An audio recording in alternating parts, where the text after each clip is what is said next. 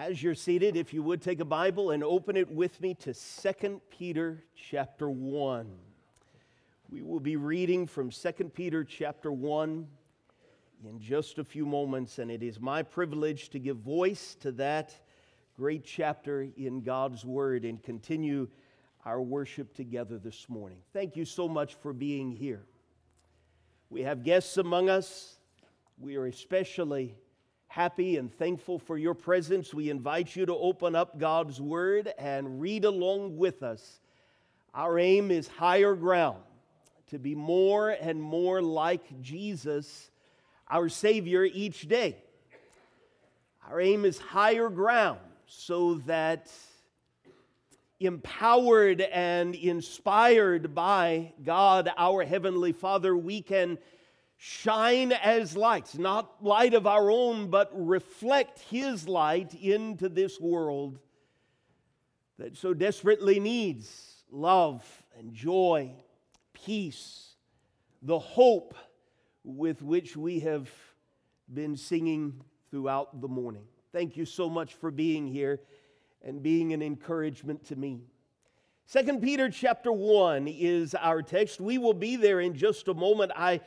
You might keep a hand or a marker there and go back with me to the Gospel of John chapter 21, where we will read together in just a few moments. We have been slowly walking through letters from a man who walked with Jesus. His example is incredible because we probably have more insight and instances, we're provided more glimpses into more moments of his life than, after Jesus, probably anybody else in the New Testament, at least as far as how he was coming to know Jesus. The Apostle Paul, of course, would be in that discussion, but when Paul was Saul, he didn't walk with Jesus.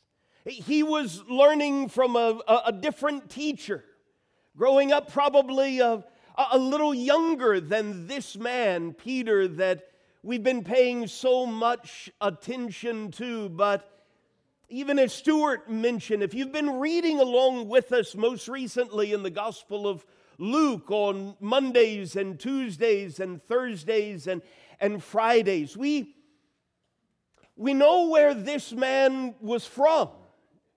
We know what he did for a living. We know that many times when there is a group of Jesus' disciples, it was this man who was the first to speak up. We have so many glimpses, not just of what he wrote, but of his life. And in many ways, we're able to see through his eyes. When he was a very young man and having his world turned upside down, more accurately, turned right side up by the very Son of God himself. And now he is a much older man. But he's writing as a servant of Jesus Christ, as an apostle, someone specifically sent by Jesus. Perhaps most precious to us, he's writing as an eyewitness of Jesus' majesty. And here in 2 Peter chapter 1, he's writing as someone who knows, in his own words, the putting off of my body will be soon. How did he know all of that?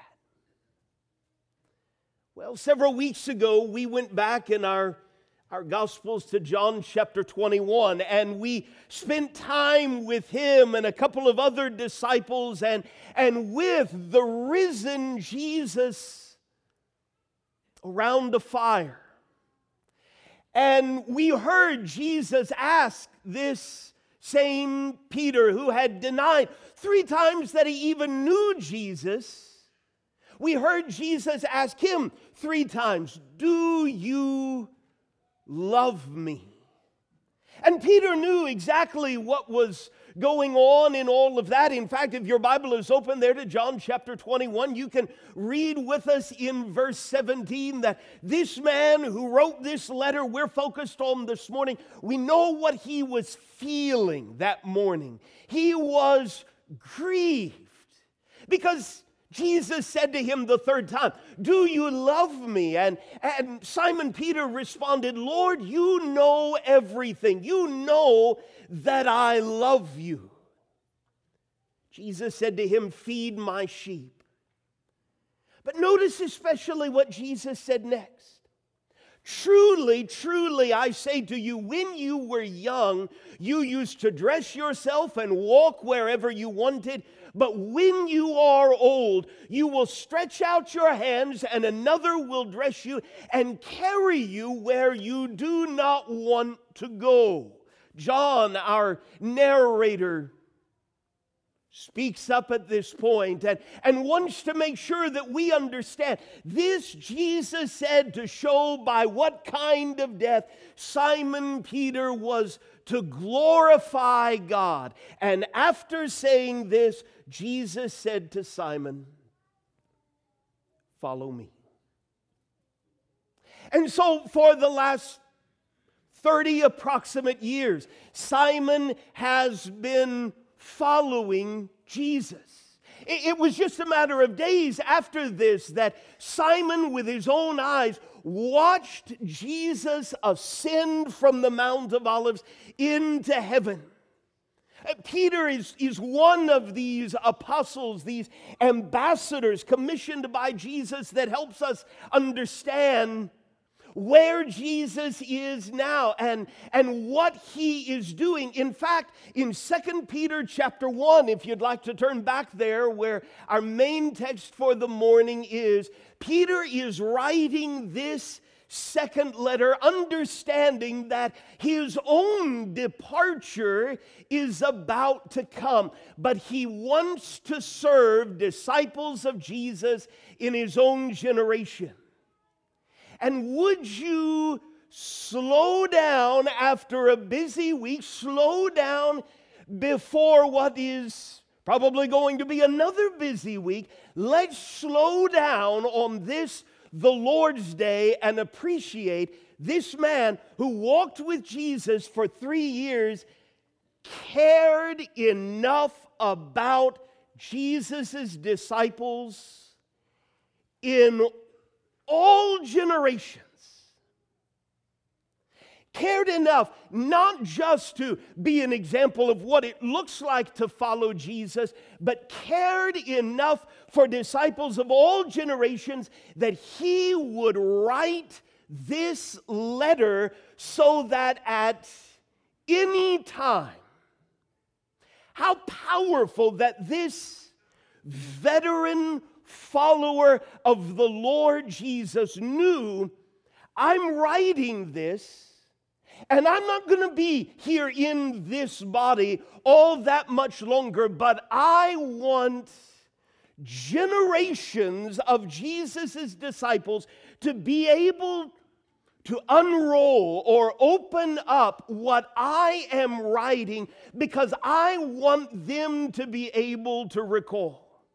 You and I, because of this letter this morning, 2,000 years later, are able to learn and reflect upon and use this to recall what it really means to know Jesus. That is my earnest desire for you this morning. Not that you would simply read a chapter of the Bible with me or fill in some blanks or just follow the hopefully logical points of our outline this morning, but that we could use what this man wrote so that we can know the same Jesus he knew. So would you read with me 2 Peter chapter 1, beginning in verse 1. Simeon Peter, a servant and apostle of Jesus Christ, to those who have obtained a faith of equal standing with ours, by the righteousness of our God and Savior Jesus Christ, may grace and peace be multiplied to you in the knowledge of God and of Jesus our Lord. His divine power has granted to us all things that pertain to life and godliness through the knowledge of Him who called us to His own glory and excellence, by which He has granted to us His precious and very great promises, so that through them you may become partakers of the divine nature, having escaped from the corruption that is in the world because of sinful desire.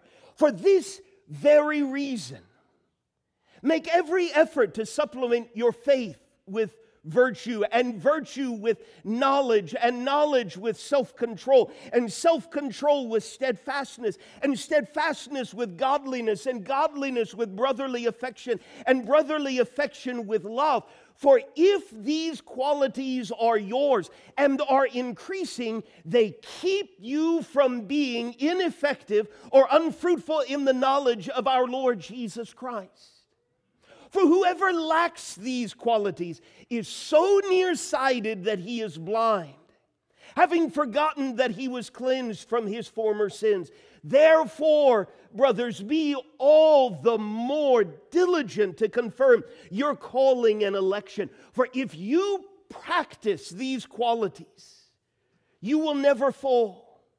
For in this way there will be richly provided for you an entrance into the eternal kingdom of our Lord and Savior Jesus Christ. Therefore I intend always to remind you of these qualities, though you know them and are established in the truth that you have. I think it right, as long as I am in this body, to stir you up by way of reminder, since I know that the putting off of my body will be soon, as our Lord Jesus Christ made clear to me, and I will make every effort so that after my departure you may be able at any time to recall these things.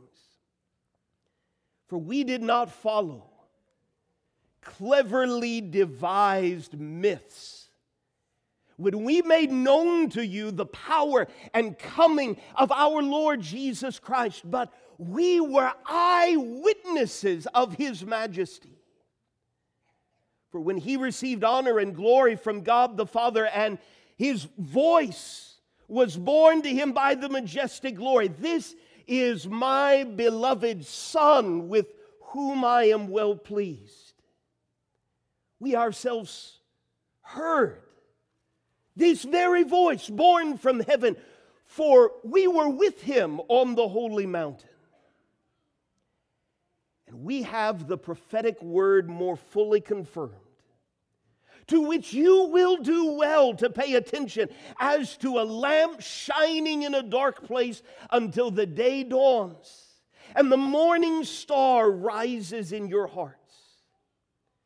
Knowing this, first of all, that no prophecy of Scripture comes from someone's own interpretation, for no prophecy was ever produced by the will of man. But men spoke from God as they were carried along by the Holy Spirit. There are God-like, life-giving qualities that Peter would love for us to really consider this morning. Because sons and daughters of God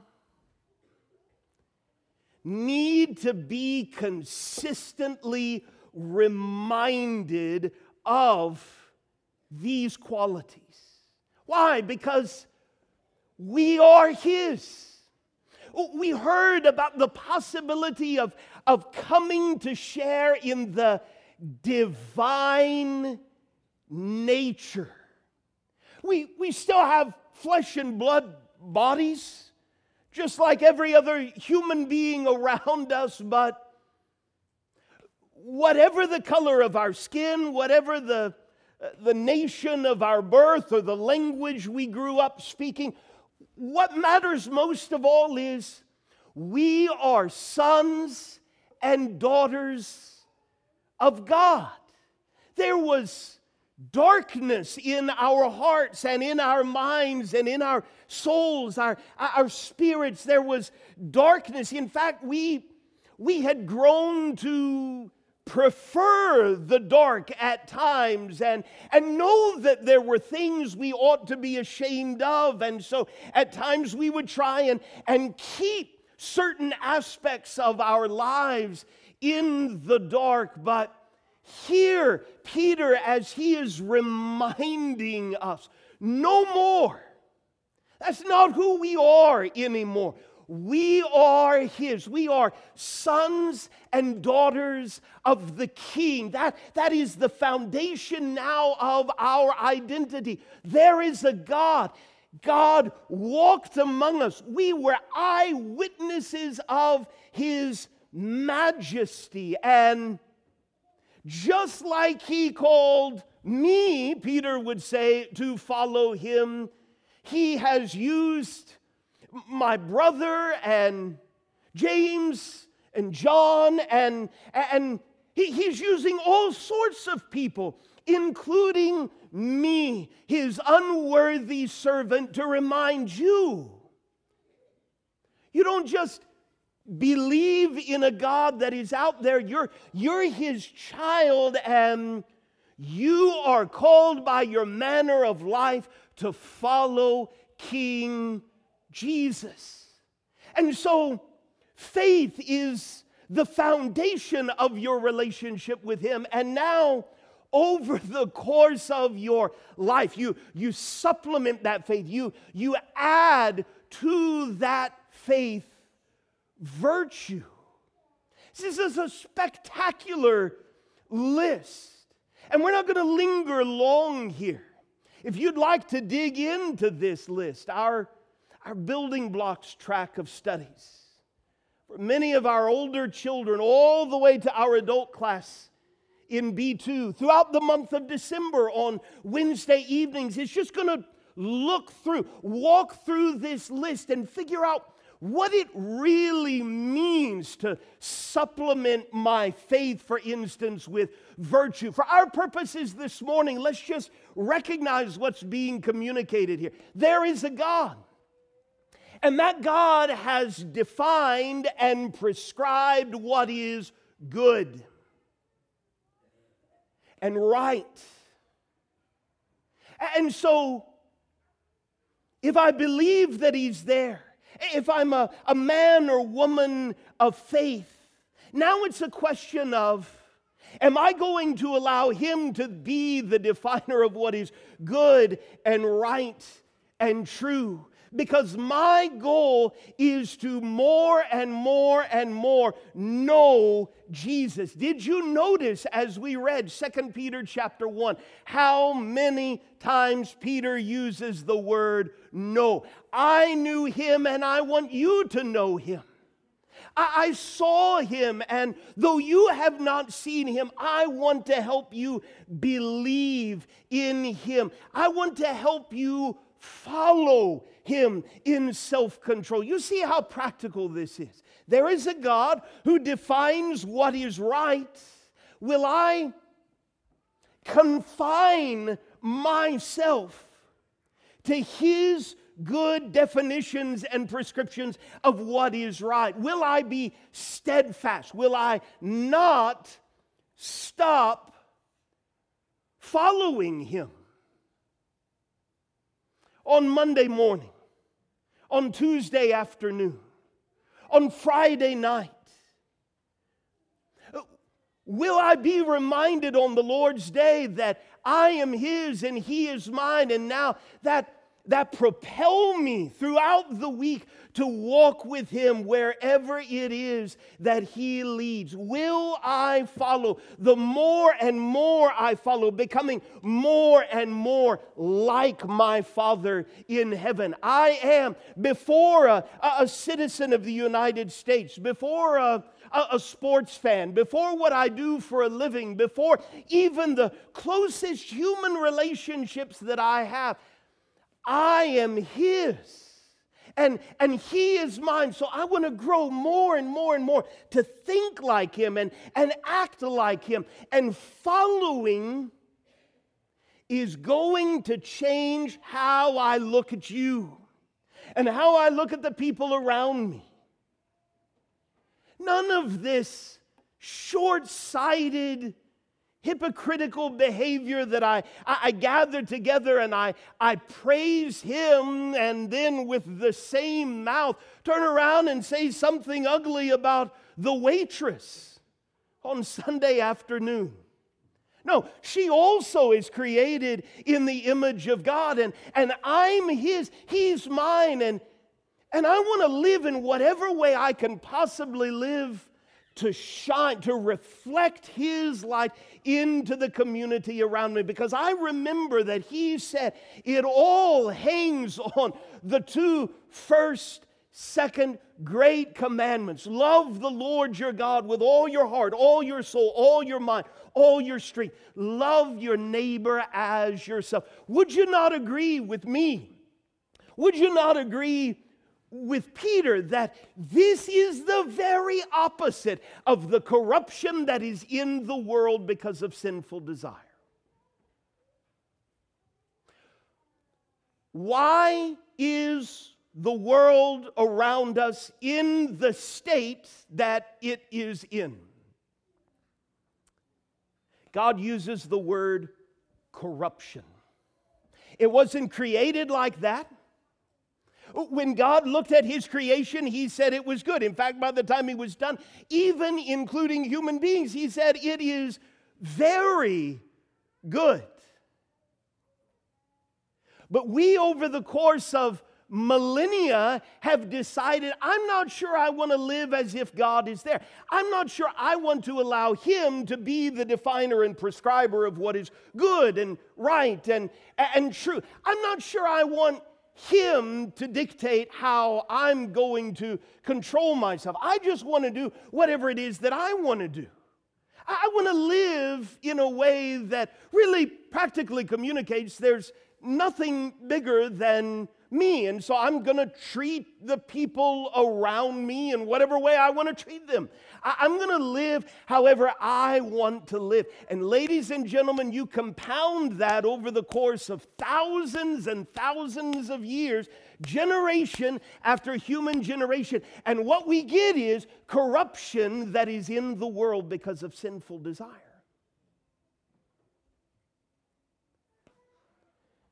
But Peter says, you're His. He's yours. And so these are the qualities we're going to practice. What a great word to carry with us into this week. I haven't always been these qualities. At times it's a real fight to exhibit these qualities. Maybe I do a pretty good job out in public, but I struggle with these qualities at home with the people that matter the most. Here is a servant of Jesus Christ, an apostle, an eyewitness of His majesty, saying to us this morning, though He has put off His body long ago, the living and abiding Word of God is still powerful. God still uses it this morning to say, this is what my children are to practice this week. Why? Because these are the qualities that will keep my vision clear. Look at chapter 1, verse 9. Whoever lacks these qualities is so nearsighted that he's blind, having forgotten that he was cleansed from his former sins. We used to be contributors to the corruption that is in the world because of sinful desire. And when these are not the qualities that we practice, we're forgetting. What are we forgetting? I am His. But if I will practice these, it will help my vision to remain clear. It will keep me, verse 10, from falling. Brothers and sisters, be all the more diligent, verse 10, to confirm your calling and election. For if you practice these qualities, you will never fall. Here is life the way it was meant to be. Practice these qualities, and it will calibrate the compass of your heart towards home. Verse 11, for in this way there will be richly provided for you an entrance into the eternal kingdom of our Lord and Savior, Jesus Christ. No more of this selfish excuse that, well, nobody else is living like this. That's not the point. You're His. No more of this, well, that's not the sort of world we live in. This world is not our home. No more of this, well, if I actually live like that, I'm not sure I won't be somehow taken advantage of.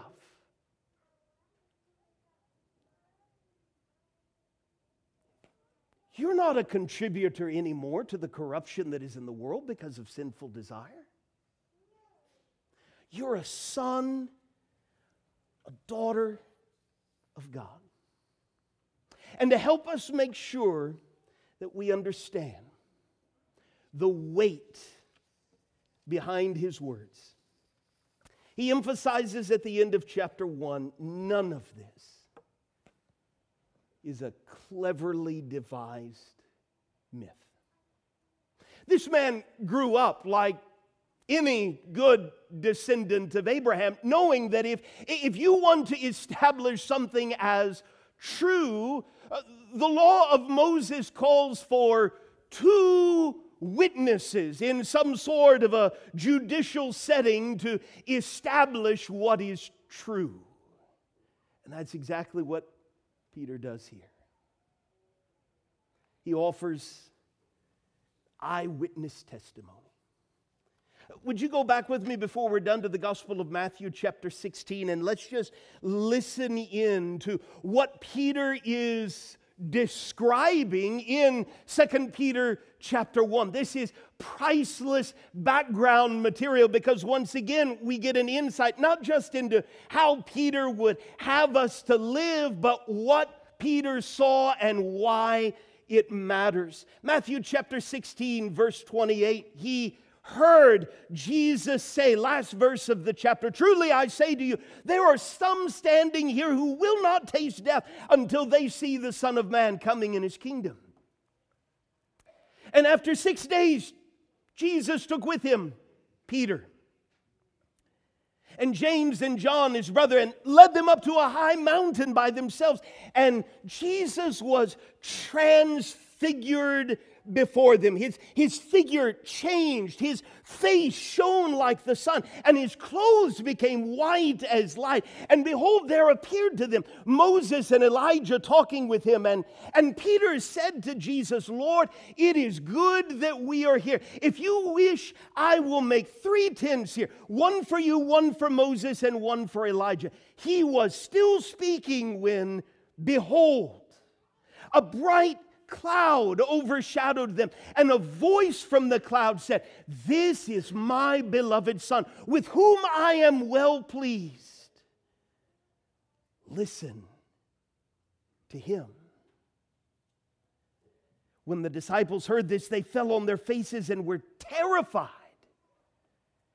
But Jesus came and touched them, saying, "Rise and have no fear." And when they lifted up their eyes, they saw no one but Jesus only. I was there, Peter says. I saw it and I heard the voice from heaven. And I've done the best that I can do over the course of the last 30 years to follow him. And I haven't always done it perfectly. But I can say to you with confidence, I'm his and he's mine. But Peter also wants to make sure we understand it's not just, you don't take my word for it. There is the powerful, prophetic testimony of the Old Testament. Men spoke from God as they were carried along by the Holy Spirit. This year in our B2 classroom, and our children from first grade all the way through high school have been searching for the King.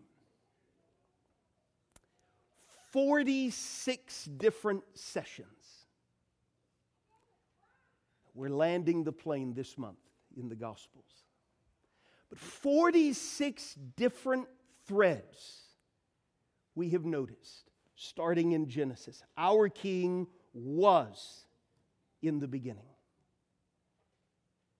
Our King is the Son of woman, the crusher of the head of the serpent. Our King is the blessing that comes through Abraham, that all the nations of the earth would be blessed. Our King is the royal heir of David, who received a promise from God that a descendant is going to come from you, and that descendant will be the king of a kingdom that will never pass away. Our King is greater than Solomon. Our King is the servant sent by God to suffer for our sins. Our King is this righteous branch that grew out of a dead stump. Our King breathes life into dead bones. Our King is the shepherd who was willing to be pierced for our transgressions. 46 different threads. And we've just hit the tip of the iceberg. And Peter is drawing our attention to that. Why have we spent all of that time, even this year, in the context of our church family? It does what Peter is trying to help us see. It shows the unity of this incredible book from God. This is one cohesive story all about the King of the universe. And it provides powerful evidence. It helps us know, giving greater insight into why our King lived and why he did what he did and where he is now. It deepens our confidence in the fact God is faithful. And if I am his and he is mine, the time will come that I depart. How powerful, even as we grieve brothers and sisters in Christ, in our own church family.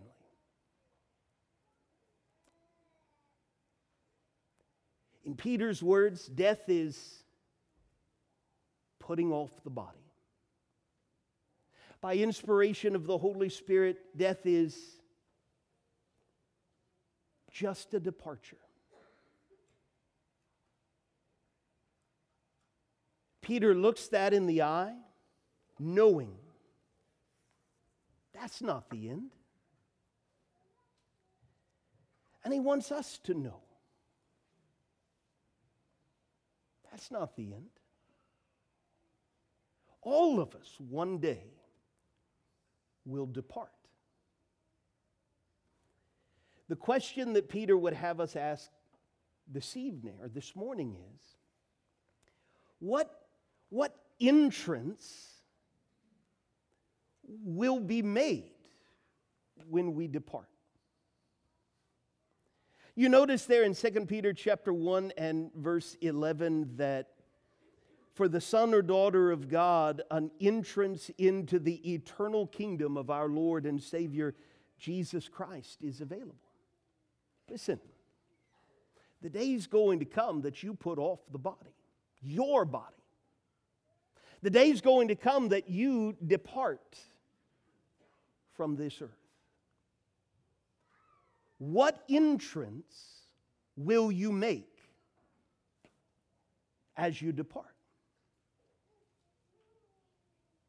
A holy and just God has prepared a place for those who live their lives simply adding to the corruption that is in the world because of sinful desire. And what will make hell hell is the absolute absence of God.